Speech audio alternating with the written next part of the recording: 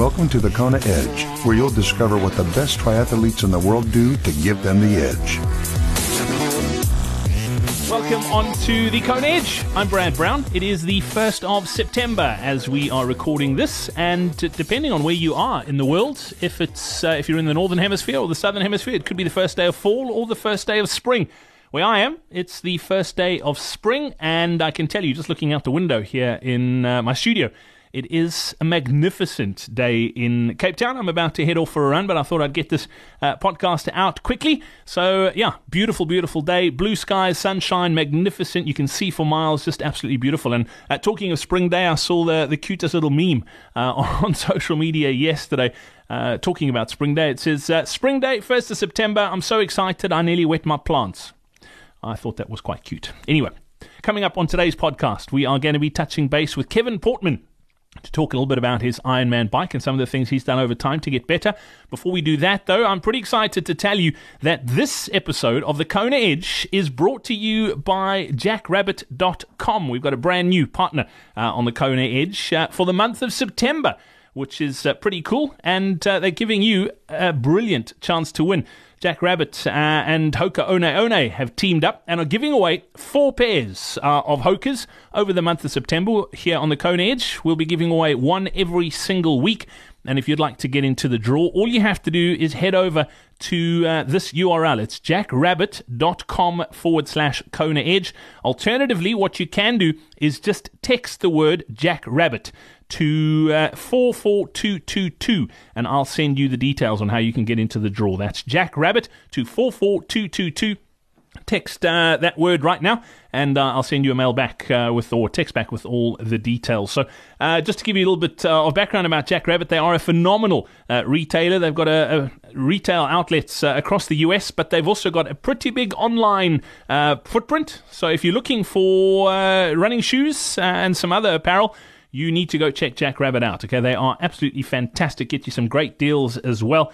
And if you want to know what it's like to run on the official shoe of the Ironman World Championships, then make sure you enter this contest. And over the next month, I'll be telling you more and more about Jack Rabbit and how they can help you, and particularly help you run faster. They've got some cool articles on their website as well that I'll be sharing with you over the next month or so. So enough about me yakking on. Let's get into the meat and potatoes, so to speak, here on the Kona Edge. And coming up on the other side of the Coach's Corner, we'll chat to Kevin Portman.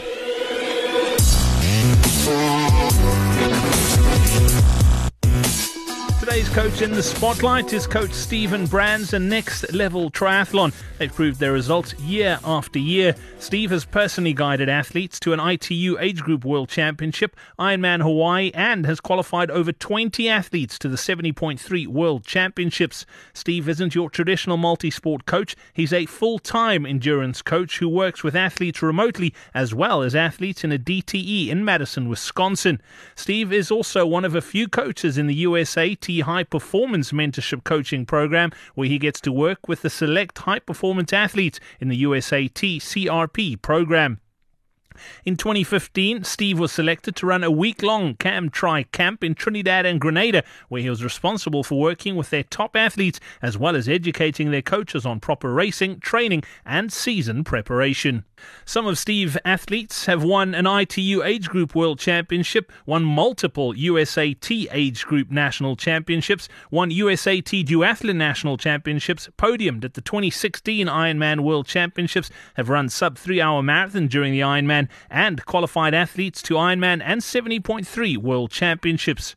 If you'd like to find out more about Steve and Next Level Triathlon, all you need to do is head over to thekonaedge.com/coaching or click through to nextleveltriathlon.org. All the details on that website. Okay, that's thekonaedge.com/coaching. And if you are a coach or have a coaching business and you'd like to be featured here on the Kona Edge, all you need to do is head over to that exact webpage. It's thekonaedge.com/coaching.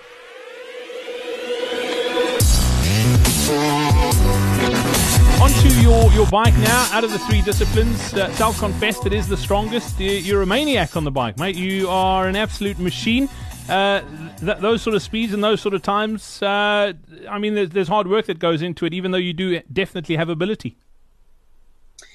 Yeah, and you know what? I think it's good. It's really good. I think it could be much better. So I'm excited for the years to come to really develop my skills on the bike and my legs.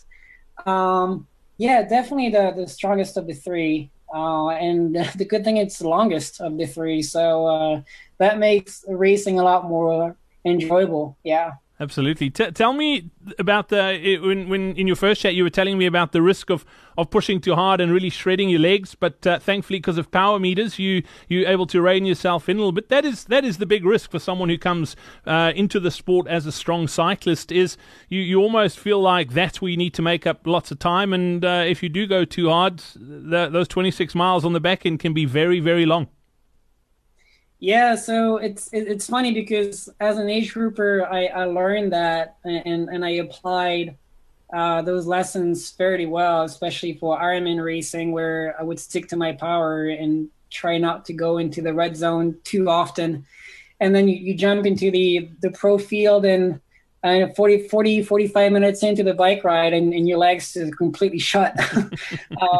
And mostly because I'm trying to make ground as much as I can.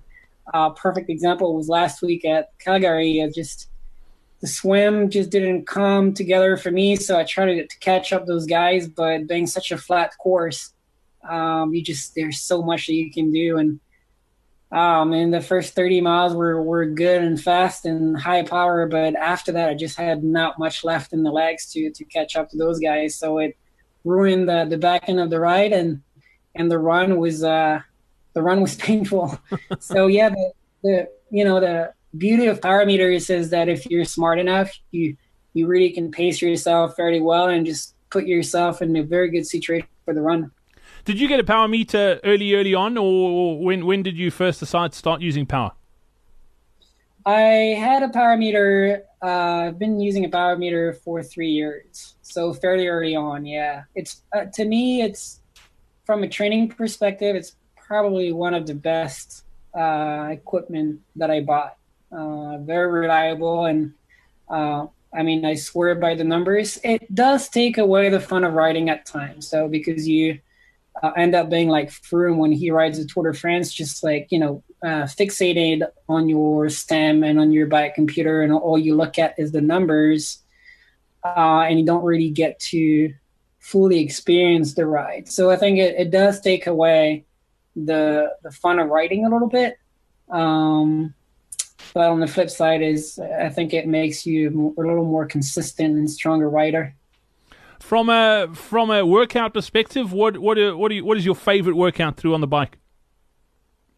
There are a few. So I love spending time on the bike. So going out on my own for 6-7 hours is my happy place. I just like getting on the bike on the aero bars and just by myself with my own thoughts and relive and re-experience races like Kona and races where I had a good race. And then, from an intervals perspective, the painful 20-minute all out. We have an island here called Fiesta Island in San Diego, and it's close to traffic early in the morning. So if you go early enough, it's I think a 2.5 mile loop, completely flat, and it's just so cool to get out there and ride as hard as you can, not having to worry about cars hitting you. So, yeah, I'd say the FTP test is mentally really challenging, and really you feel that burn in your legs from the first second up until the last second. Tell me about the gear you use from a bike perspective. What bike are you on, wheels wise? What do you use? Power meter, helmet, that sort of thing. Yep. So from the head down, it's Rudy Project, their Wing 57. And that's only because they sold it for $100 in Kona versus the $500 price tag that they had on those helmets. I like it. I haven't done any test or anything with it, but it's comfortable. I ride a 2014 Cervelo P56, which I really, really like. It's a very nice and stiff bike, a very comfortable bike. It did change the the front end of the bike to be a little more, to be lower. The factory cockpit was not aggressive enough for my position, so we changed that this year. I have zips in the back and some hot racing wheels, a company in Florida, Miami, Florida. But it's time to get a new set of wheels because they're about to be done. I have a Quark power meter. I have DI2, and I have a Quark power meter 5542. I swapped from a 5339 that I had last year. And in the back, it's 1128. 5542, 55 requires some getting used to, especially when you go uphill. Definitely requires stronger legs, but I like it. I was able to do St. George and Mont Tremblant with it and without any issues. So it's a ratio that works well for me.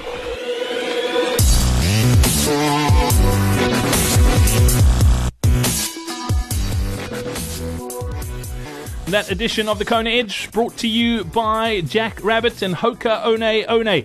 To get into the draw to win yourself a pair of Hokas, we're giving away one every single month. All you need to do is head over to this URL. It's jackrabbit.com/Kona Edge, or simply text the word Jack Rabbit. That's JACKRABBIT to 44222, and I'll text you the details back on how you can get into the draw straight away. We hope you enjoyed this episode of the Kona Edge. Don't forget to connect with us on social media.